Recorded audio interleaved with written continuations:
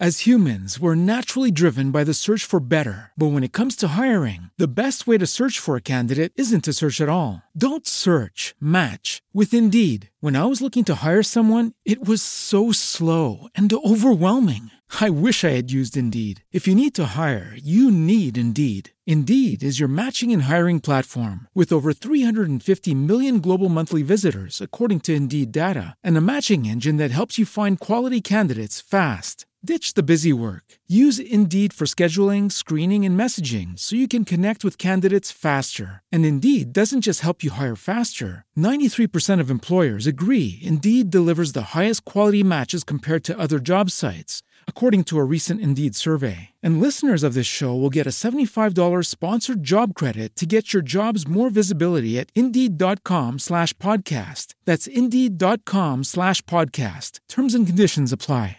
It is Ryan here, and I have a question for you. What do you do when you win? Like, are you a fist pumper, a woo-hooer, a hand clapper, a high-fiver? I kind of like the high-five, but if you want to hone in on those winning moves, check out Chumba Casino. At ChumbaCasino.com, choose from hundreds of social casino-style games for your chance to redeem serious cash prizes. There are new game releases weekly, plus free daily bonuses, so don't wait. Start having the most fun ever at ChumbaCasino.com. No purchase necessary. VGW Group. Void where prohibited by law. See terms and conditions. 18+. The topics and opinions expressed on the following show are solely those of the hosts and their guests and not those of W4WN Radio, its employees, or affiliates. We make no recommendations or endorsements for radio show programs, services, or products mentioned on air or on our web. No liability, explicit or implied, shall be extended to W4WN Radio, its employees, or affiliates. Any questions or comments should be directed to those show hosts. Thank you for choosing W4WN Radio. Everyone has a unique superpower. What's yours? Tune in each week to get expert advice on creating the life you've always dreamt of. Be the change you wish to see. Ignite your inspiration. Fuel your purpose. Live your passion. And fireitupwithcj.com. Hello, everybody. Welcome to the Fire It Up with CJ show. Today, we are going to be talking about passing judgment, praise and blame in everyday life. And we have Dr. Terry Apter here from Cambridge University from the UK here. And I'm excited to talk to you, not only to get kind of a perspective on something that I suffer from. If I have one emotion that is my nemesis, it's guilt, which is, of course, related to self-blame. I guess that's how I've just seen it written in your book, self-blame. So I'm hoping to get cured from this conversation or at least get some help. So welcome. Well, I'm delighted to be here, delighted to talk to you about that. And yes. How far we get. Yeah. Please help me. All right. So I wanted to talk to you about, you had written in the book that you've been studying identity, family dynamics, and friendships, I presume, at Cambridge University. Yeah. And that one of the things that you've been fascinated on is judgment. And I wanted to find out a little bit about your experience and what you were researching, what you found overall. Well, let's start with parents and, newborn children, because that's actually where my research started many, many years ago. And I was fascinated by the way that usually a mother, but parent and baby would lock eyes together. It's almost like eye love, they're fascinated by one another. And very soon the baby becomes very interested in that powerful expression, that powerful praise. Gosh, you're so wonderful. I'm very curious about you. I want to know about you. I'm sure you're wonderful. I'm sure you're good. And I want to know that. And how difficult it was for the baby if he or she felt that the parent wasn't positively engaged, having this rush of praise and admiration, if that seemed to dry up. Sometimes it could just be because the parent was distracted or distressed or thinking of something else. But for whatever the reason, baby would quickly become very disturbed. And it takes a long time for that infant to calm down when they've lost that assurance that the parent is saying, gosh, you're wonderful, gosh, you're wonderful. Yeah, that's fascinating, yeah. Later on, I think children become quite critical of what a parent is, or what any grown-up is praising them for. So if they're trying to do something that's quite difficult, they want praise, but they want praise to acknowledge what they're doing. I mean, praise isn't always good. Praise can fall short. Praise can be patronizing. It can indicate that the person isn't really appreciating what the efforts are. But children are also, you see if somebody blames them for something, if someone expresses anger, you can see the way, their whole demeanor changes. Their shoulders sag, their mouth turns down, they sort of become frozen. It's really it's really threatening to them. Now, when they become teens, it's very different, but there are still these very strong issues of, are you approving of me? Right. So one of the things that, from the very instance you're talking about babies who, of course, don't understand language, they're still communicating. And it's the nonverbal communication that's actually happening. And so that's really what they're responding to. I think one of the things that in your book, Passing Judgment, that you talk about is that there's all these ways in which we feel like I'm not saying anything. It's like the curl of the lip and the frown, all those kinds of things are communicating something to someone too. Absolutely. So, I mean, by praise and blame, I think we understand that. Children understand that long before they understand the word. Okay, so it's like that adults are communicating with children through their body language as well, and I think that that's kind of something that I hadn't thought about. And the thing that also in your book that I hadn't thought about is I think about passing judgment as kind of a negative thing, because I come from a spiritual lens, and it's always about you should never pass judgment on another person. But it's kind of a ridiculous concept, because in order to feel safe, we're always kind of judging the situation as being safe or not. That was another thing that I drew from your book, Passing Judgment. Well, indeed. Often we say, don't judge me, meaning don't form a negative opinion of me. But judgment covers both positive appraisal as well as negative appraisal. So when I say, I think you're wonderful, that's a judgment. And of course, I express, I think you're wonderful or I think you're not wonderful in all sorts of ways without actually saying it. So, we're very, very sensitive to reading faces. Mm-hmm. And faces express far more than we may intend to express of our approval or disapproval. I mean, there are all sorts of ways our face just leaks information that we may not want to leak. We may try to disguise, but, it's well known. There's we think we can smile convincingly when we don't feel like smiling. That's much more difficult to do than we ordinarily believe. Mm-hmm.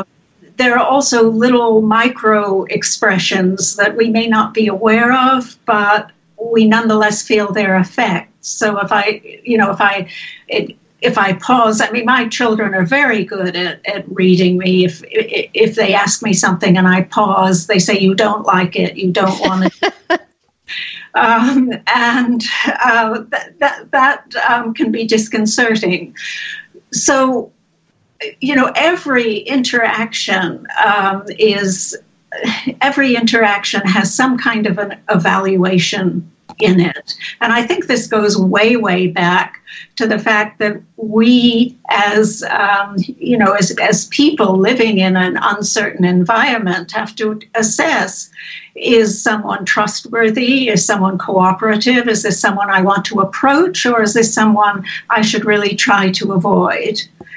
And of course, this becomes much more sophisticated as we develop. We don't only, we don't only care, is someone going to attack me? Is someone going to help me gather food or whatever? But we also ask, is someone on my wavelength? Do they understand me? Do they appreciate me? Can I talk to them easily? Is this someone I'd like to be like? Or is this someone I really feel uncomfortable with, who doesn't have my sense of humor, isn't interested in the kinds of things I am, doesn't, speak the same language, as it were, language very broad. So we're always making assessments like this. So I want to go back to, there's this thou shalt not judge another. And it's like, please do not say anything negatively if you really don't know what the situation is. Is kind of but what I'm hearing you say is that you have to judge. You're constantly judging in order to feel that there's social safety among a group, to understand how you're fitting in. So how would you amend the thou shalt not judge? I mean, so that, and then I'm also hearing, even if you feel like you're not saying anything, you're saying something with your body, these little micro expressions. So if the thou shalt not judge, is that from an academic perspective, is that just a ridiculous notion?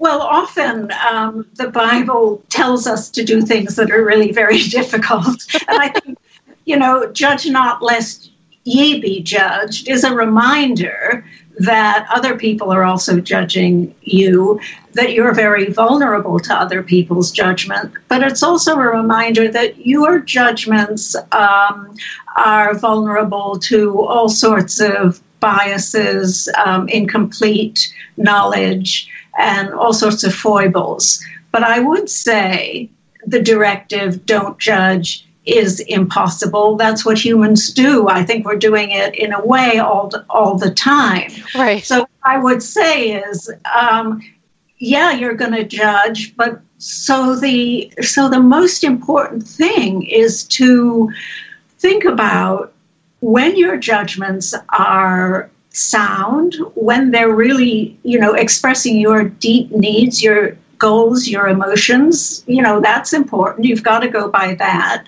But also be aware that they're vulnerable to a lot of biases. And so in the book, I'm saying these are a lot of the biases that we're prone to every day. This is how we can describe them. It always helps to describe something and to give examples so that you're more aware of it, and so that it's more palatable. If you realize that we are judgmental beings, we're doing judgment, then instead of trying to suppress it, we can try to make it much better.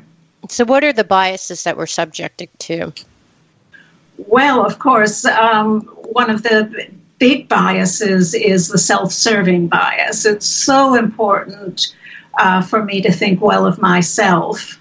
I think it's so well to think well of myself that my brain is going to help me do that even when I don't have the proper evidence to do it. So one of the first studies that a student in psychology learns is about the question that you pose to people: are you a bad, average, or better than average driver? Mm-hmm. And most people say they're better than average.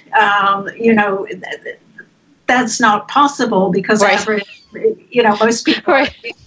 Most drivers are average drivers, but most people think that they're much, much better than average. And this will be not only driving. It so happens that preliminary. Right. So there's a bias to be right. There's a bias to be better, is what I'm hearing. That's the self-bias. bias to be better, and yes, and also I can, and our memories help us with this bias. So I'm much more likely to remember when someone else didn't give me fair credit for what I'd done, that someone else took credit for a lot of work that I did or a lot of help that I gave them. But if you were to say, well, okay, that's self-serving bias, you know, you're saying a lot of people have it, you must have it too. Right. When did you not give fair credit to someone? You know, my memory will save me. Right. I won't be able to remember something, even though in all probability, you know, I'm average in that way. What are some other biases that we have that kind of distort our sense? Okay, so the other bias is, and again, this is self-serving, but so if I lose my temper and I'm really unfair to a colleague, or, you know, I can see that I've been nasty to a friend, I will say, gosh, you know, I'm hungry, I'm tired, I'm really under stress. It's not really me, it's something in my environment that is making me behave this way. But if someone else loses his or her temper, I'll think, what a bad-tempered person, you know. Nice. So that's one. Yes. But one of the most important ones, and you know, we see it all too often in our society, is the them and us bias. So people I think of as like me, or I associate with in some way, I think they're more entitled to warmth, to food, to wealth, to right. You know, to law, protection of the law. But people I see as them for some reason. That, you know, there's it could be skin color, it could be ethnicity, it could be religion, it could be, you know, something entirely different. But it's often, all too often, those things. Then somehow they're less than us, and all the empathy that I have for the people around me, the people who are like me, can close off when it's them, when they're in a group that I think of as, you know, just not part of me, not part of my world. And even if I can see what it is they're thinking, even if I can, you know, I can understand their perspective, it may be that my empathy for their suffering is cut off. And that, of course, means that I might be in a position, or when we're in that position, we're willing to see great harm done to them. And that's pretty devastating. Okay, so I want to take a recent example that's really hot off the presses. And, 2 weeks ago, we had this shooting where this teenager came and shot 17 people. And now the aftermath is, a bunch of students saying, going over to, the politicians and saying, please, can you just change the gun laws? And then fingers pointing to the NRA. It's the NRA's fault. And, now I saw that a bunch of people aren't buying, companies are withdrawing their support from the NRA. And then it's about the gun laws. It's about the students. It's about legislation. It's about the guard that didn't rush in. It was about the teachers that should be armed. So there's all this kind of blame that's circling around. And so from your academic perspective, what would you say is happening with respect to the biases, and what's the framework that you put all this chaos that is descending upon us right now? Okay, well, there's nothing like fear to trigger that them-us bias. On the one hand, fear can make us closer to the people, who we think of as us. If someone comes into my college and starts shooting, then I'm not going to care about some little differences I've had with a colleague, or I'm not going to care that this student has frustrated me. It's going to be, that fear will draw us together. And, the little things that once bothered us and that once made us seem different and drew conflict, that will go. And I'll just be, we'll be all together. But other people who are outside of this us circle will seem more threatening, and and I'll be willing to cast more blame on them and think they deserve greater punishment. There's also something called threat rigidity. When I'm under threat, I'm much less likely to reflect on my judgments, much less likely to change my way of looking at things. And so I'll become very set in my ways. But what you have as well here, this is sort of in the aftermath. You're saying this awful thing happened. There must be a reason, and that reason we frame as someone is to blame. Right. Something went wrong with me. And, it's true. It's true someone was to blame. Someone pulled the trigger, and then you think, well, he shouldn't have had a gun, and someone sold him the gun. And I think all of those things are true. Right, the mental health authorities didn't, that he was reported, no one responded. It's like there's not one, but many points along the way of which I think that different choices would have been better, right? But, he had a gun, he wasn't stopped. There wasn't a guard that stopped him. I mean, there was a series of things, but it seems like we are all boiling it down to one thing. NRA, it's the guard, it's the mental health. I don't know. So what you're saying is that we want to blame someone because there's like a fear, like, well, this could happen to my child, so there's this us versus them thing that comes up. And then it seems like there's this boiling down into like one person that I want to point my finger to.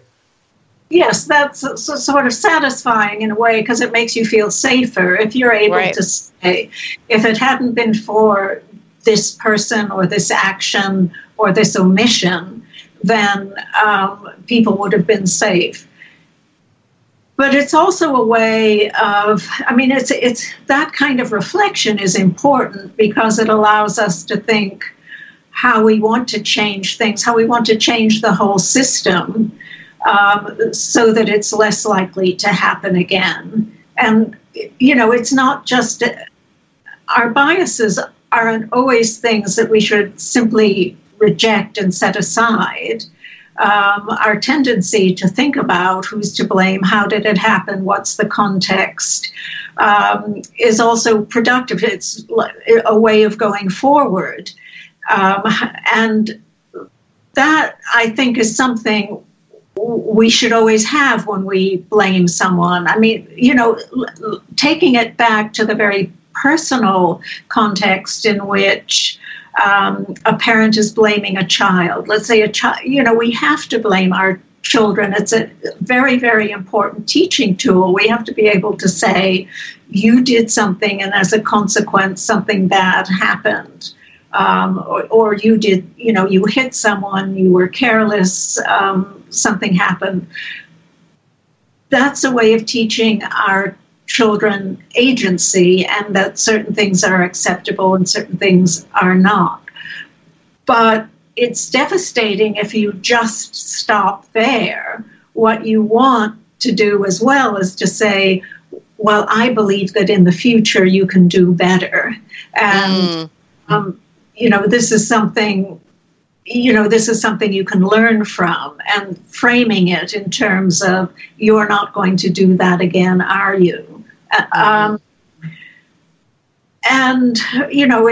It's quite a jump from that intimate, trusting relationship to responses after, this terrible shooting. Okay, so wait. So I think I have a aha. So you're saying that if we actually take the model of a parent with a child, let's say that the child cheated on a test or something, and that's something that you don't want them to do, right? Yeah. So you say, you cheated on a test. I understand the factors that went into that, but you can do better, right? So that's like a kind of, a somewhat medium-sized infraction, right? Yeah, well, maybe not where you are, but, it's a medium-sized infraction to me, right? No one died.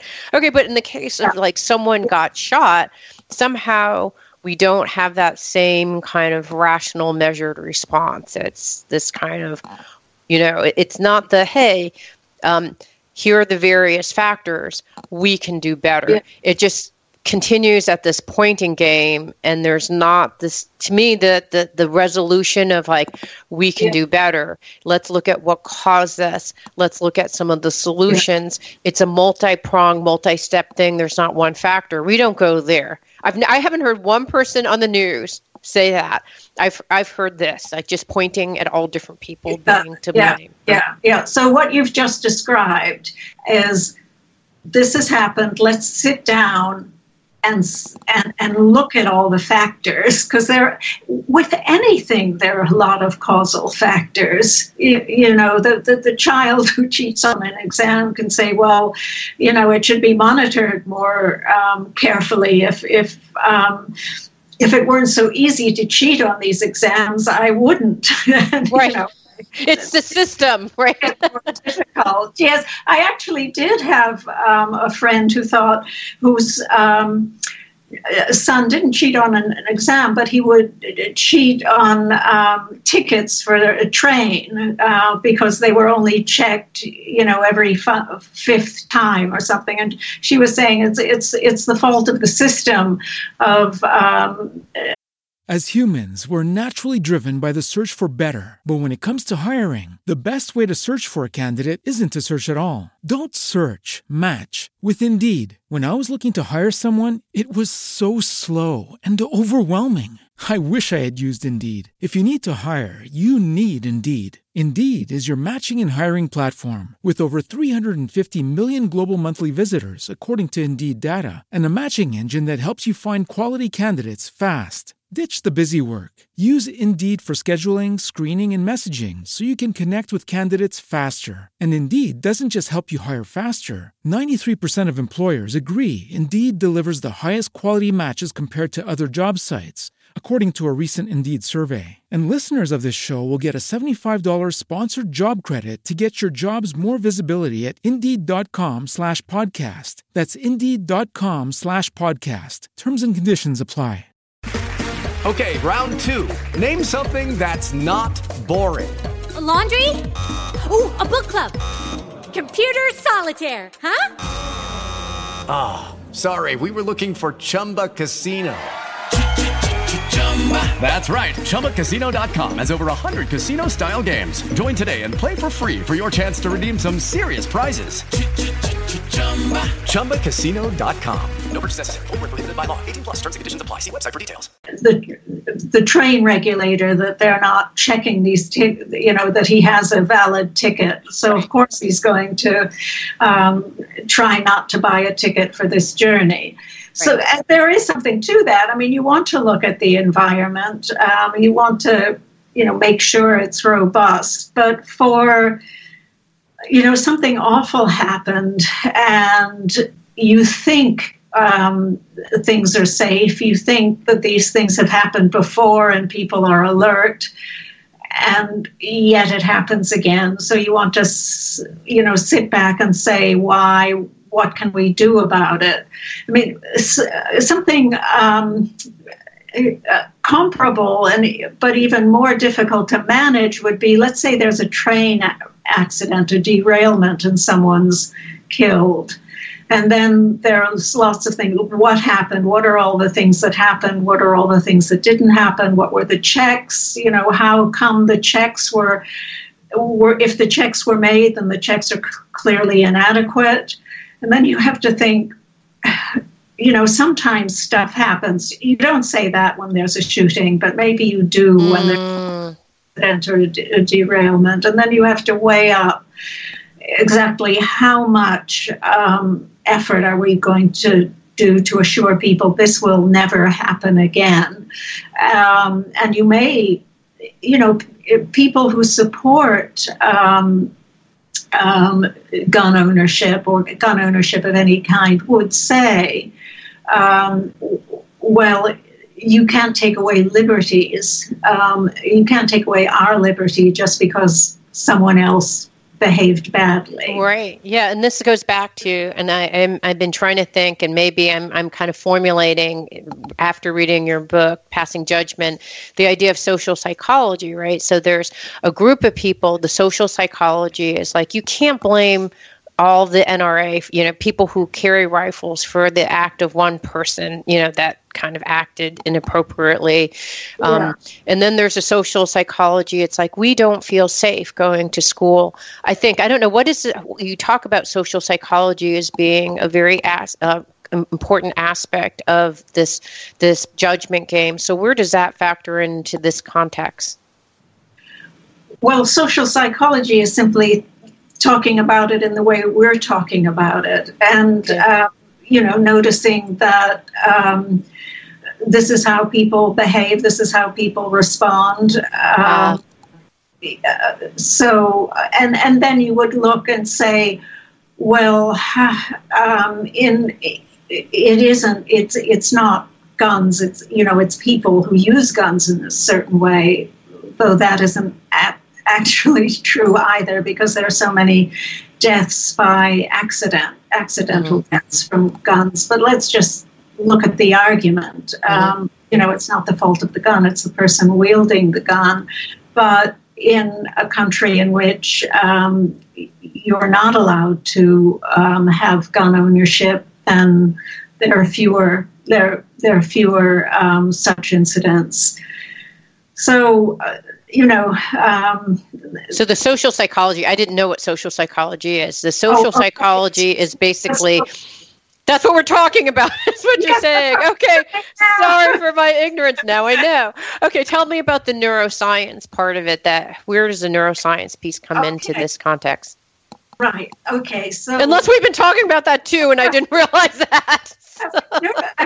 New territory. Is interesting because it gives another picture to what we sort of know already, or we may know already.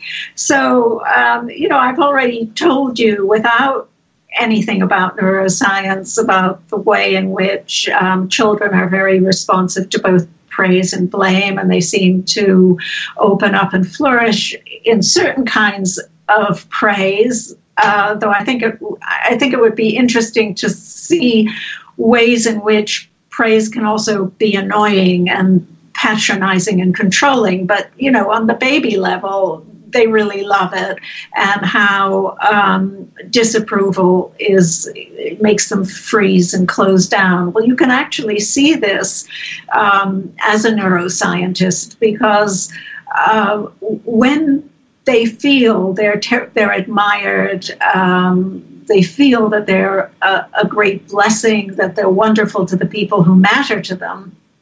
Their brains are filled with all these wonderful chemicals, oxytocin, right? Yeah, oxytocin and the endorphin compounds, and this actually facilitates brain growth in the sense of more and more connections, positive connections. And you're able to learn more, you're able to, the brain becomes what's called more plastic, more responsive to the environment, able to learn more things and more things.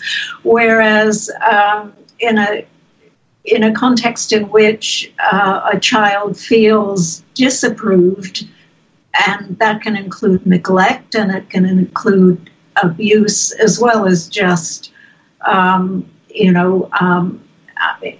don't think you're good enough. That is very stressful, and that releases the chemical cortisol, which is really toxic to the developing brain. And there are fewer connections that develop. So there's less going on in the brain. There's less of that very important growth in communication in different brain that allows us to learn, and also less plasticity in the brain. So it's more difficult to catch up later, even if things improve in your environment. But another thing that's been found, and this is almost on the biological level rather than neuroscience, and that is that social status is a kind of praise in the environment. You walk around and people respect you. People say hello to you. People are glad to see you, or at least respectful of you, and will listen to you, and you are able to feel that you have a positive impact on their lives. If you're very, very low status, it's likely that people might shun you, people might suspect you, distrust you, try to avoid you. Well, people who live in this social environment of higher status will live 17 years longer. Wow. And this seems to be on a very cellular level, that the stress of being low status really impacts on our physiology. And, we're not as healthy. It seems to suppress our immune system. And, that's a big difference. And it's something that, how important that is to feel walking around that you're worth something, that other to praise you, and then people low status where they feel they just don't have a chance. Okay, so I want to bring up a different context away from the shooting and more about two different things that I'm observing. The other big trend that's happening is this Me Too movement, and I'm finding two really interesting things that I'm observing. So I have a son who is in college, and I was talking to a friend of his who was in college, and I just went to a at Duke University where my son goes. There was a women's forum.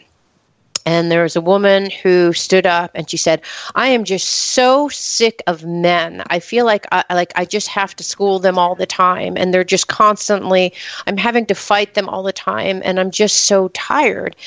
And it was interesting. So I thought, wow, well, why are you fighting with them?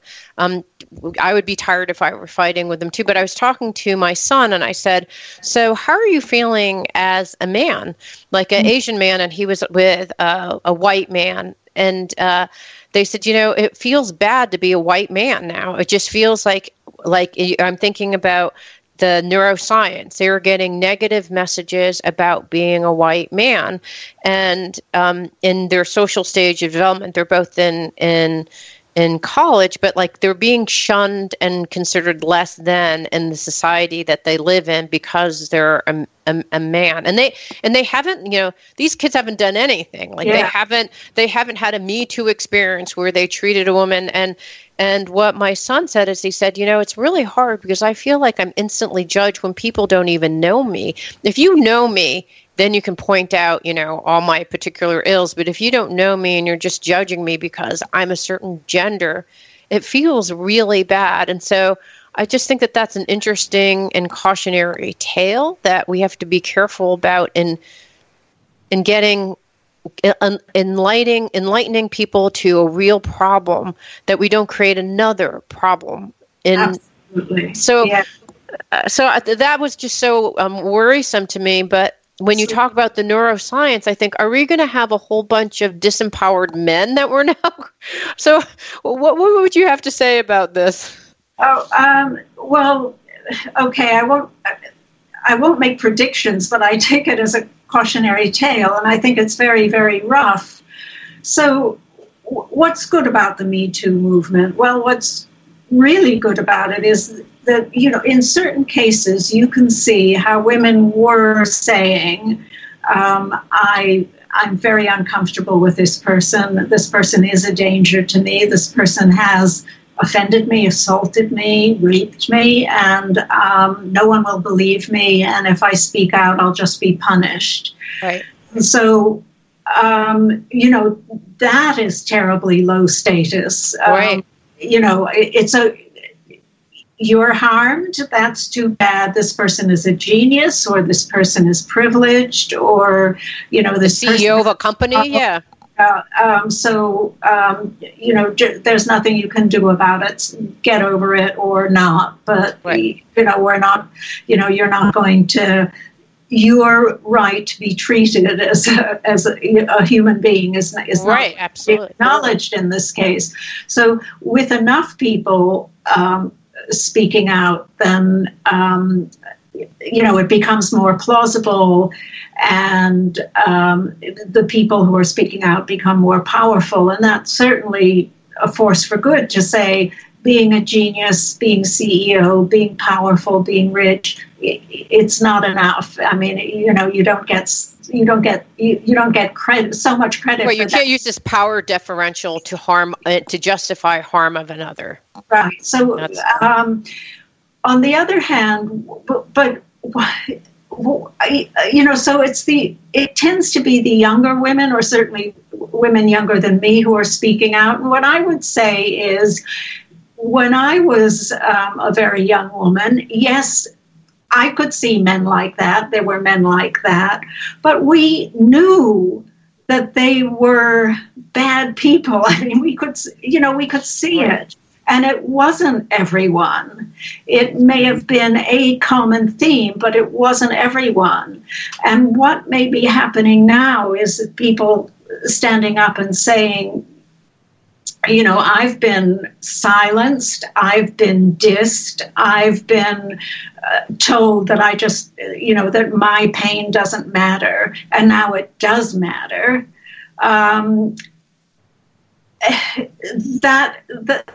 That can mean now I have the power, and I'm going to make all of you suffer. Right.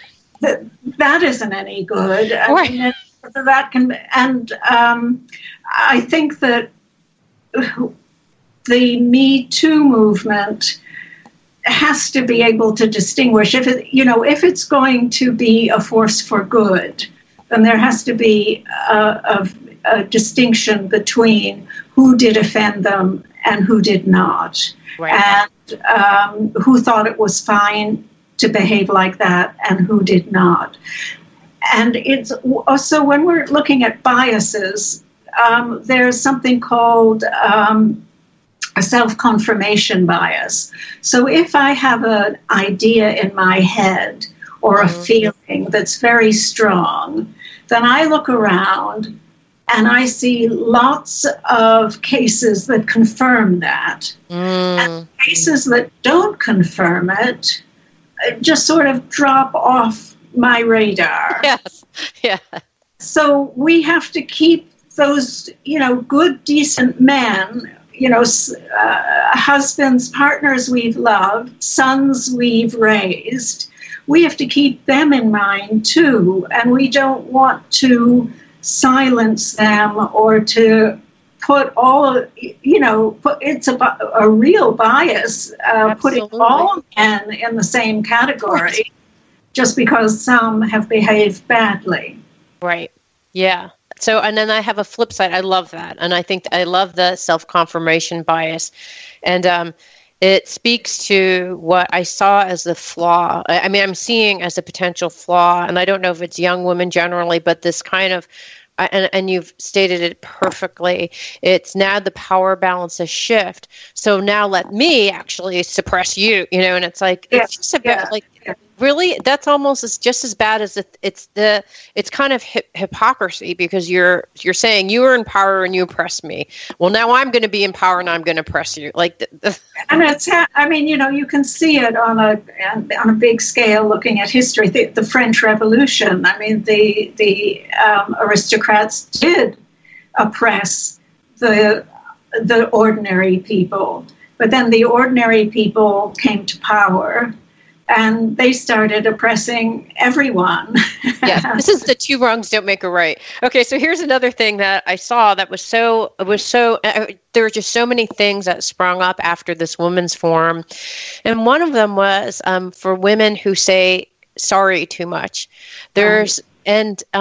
it's almost, you talk about it as self-blame.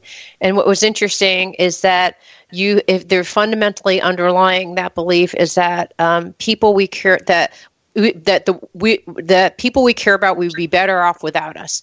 And so we have this kind of underlying, I'm maybe not explaining it correct, but from your perspective as an academic, how would you explain this, like, I feel like as a woman, I apologize, and I've made a pact myself to not apologize, because sometimes I apologize for things that, if I actually did something like I spilled your coffee all over the place and ruined your white suit, I actually am sorry because I'm accountable for that action. It harmed you in some way. I'm sorry. But people in the UK, which I learned this tendency is you say sorry, I'm sorry. You say sorry for like breathing and existing and having space in the universe. So what is this? How would you diagnose this I'm sorry epidemic, I would say? Okay, well, you've brought up a lot of things there. I know. That's how I am. I'm sorry. Let's go to the women. I think and again, this isn't inbuilt. This isn't essential to women's nature, but people who are accustomed to having less power are more attentive to other people's judgments than people who have more power. They have to monitor other people's responses a bit more carefully, and they may anticipate causing offense. And I think that the sorry bit isn't necessarily it's a downside. You're right. You should try not to say it too often or try not to feel it too often. But on the other hand, I think it goes in tandem with you are doing things that are that you want to do, that you want to say, and then suddenly there's this, should I have said this? And I wasn't perfect, or I'm in your space. And you anticipate so it's anticipating disapproval, but it may be that you're anticipating disapproval while you're half going about expressing yourself and getting things done. So it's not always only a bad thing, but feeling, if you really feel that you are worthless to the people around you, if your very existence offends them, then that's far deeper, I think, than that little tick that a lot of us have of saying, sorry. That's really shame, where you feel people would be better off without me. Mm-hmm. I'm nothing. And that sense of mortification that we have when we feel, we're just polluting the social atmosphere or the personal atmosphere. We're not adding anything to that. And I think you only get to that state when there's so much blame and dislike and bias against you, and people are always putting you into that category of not good, distasteful, unclean, whatever it, all of the words that, or all of the ideas that people have about what we don't want as part of us. And being filled with shame is really a horrible place to be. It's a colleague of mine who's a psychiatrist says it's like the death of the self. And, mortified means, it comes from the Latin to die. So you really feel as though you're dead, or you might as well be. So help me explain the whole phenomenon. You have it in Canada and you have it in England, and now it's starting to be in the U.S. where you say, "Oh, sorry." So the Canadian version is like, "Oh, sorry." Like, I'm sorry for, like, you hit someone, you're jostling, and sorry. You're on the train, someone hits each other, sorry. You sneeze, sorry. Like, it's so. What is that all about then? You've described, and I think very rightly, the type of situation in which that often occurs, and that's quasi-public, where you don't really know the people.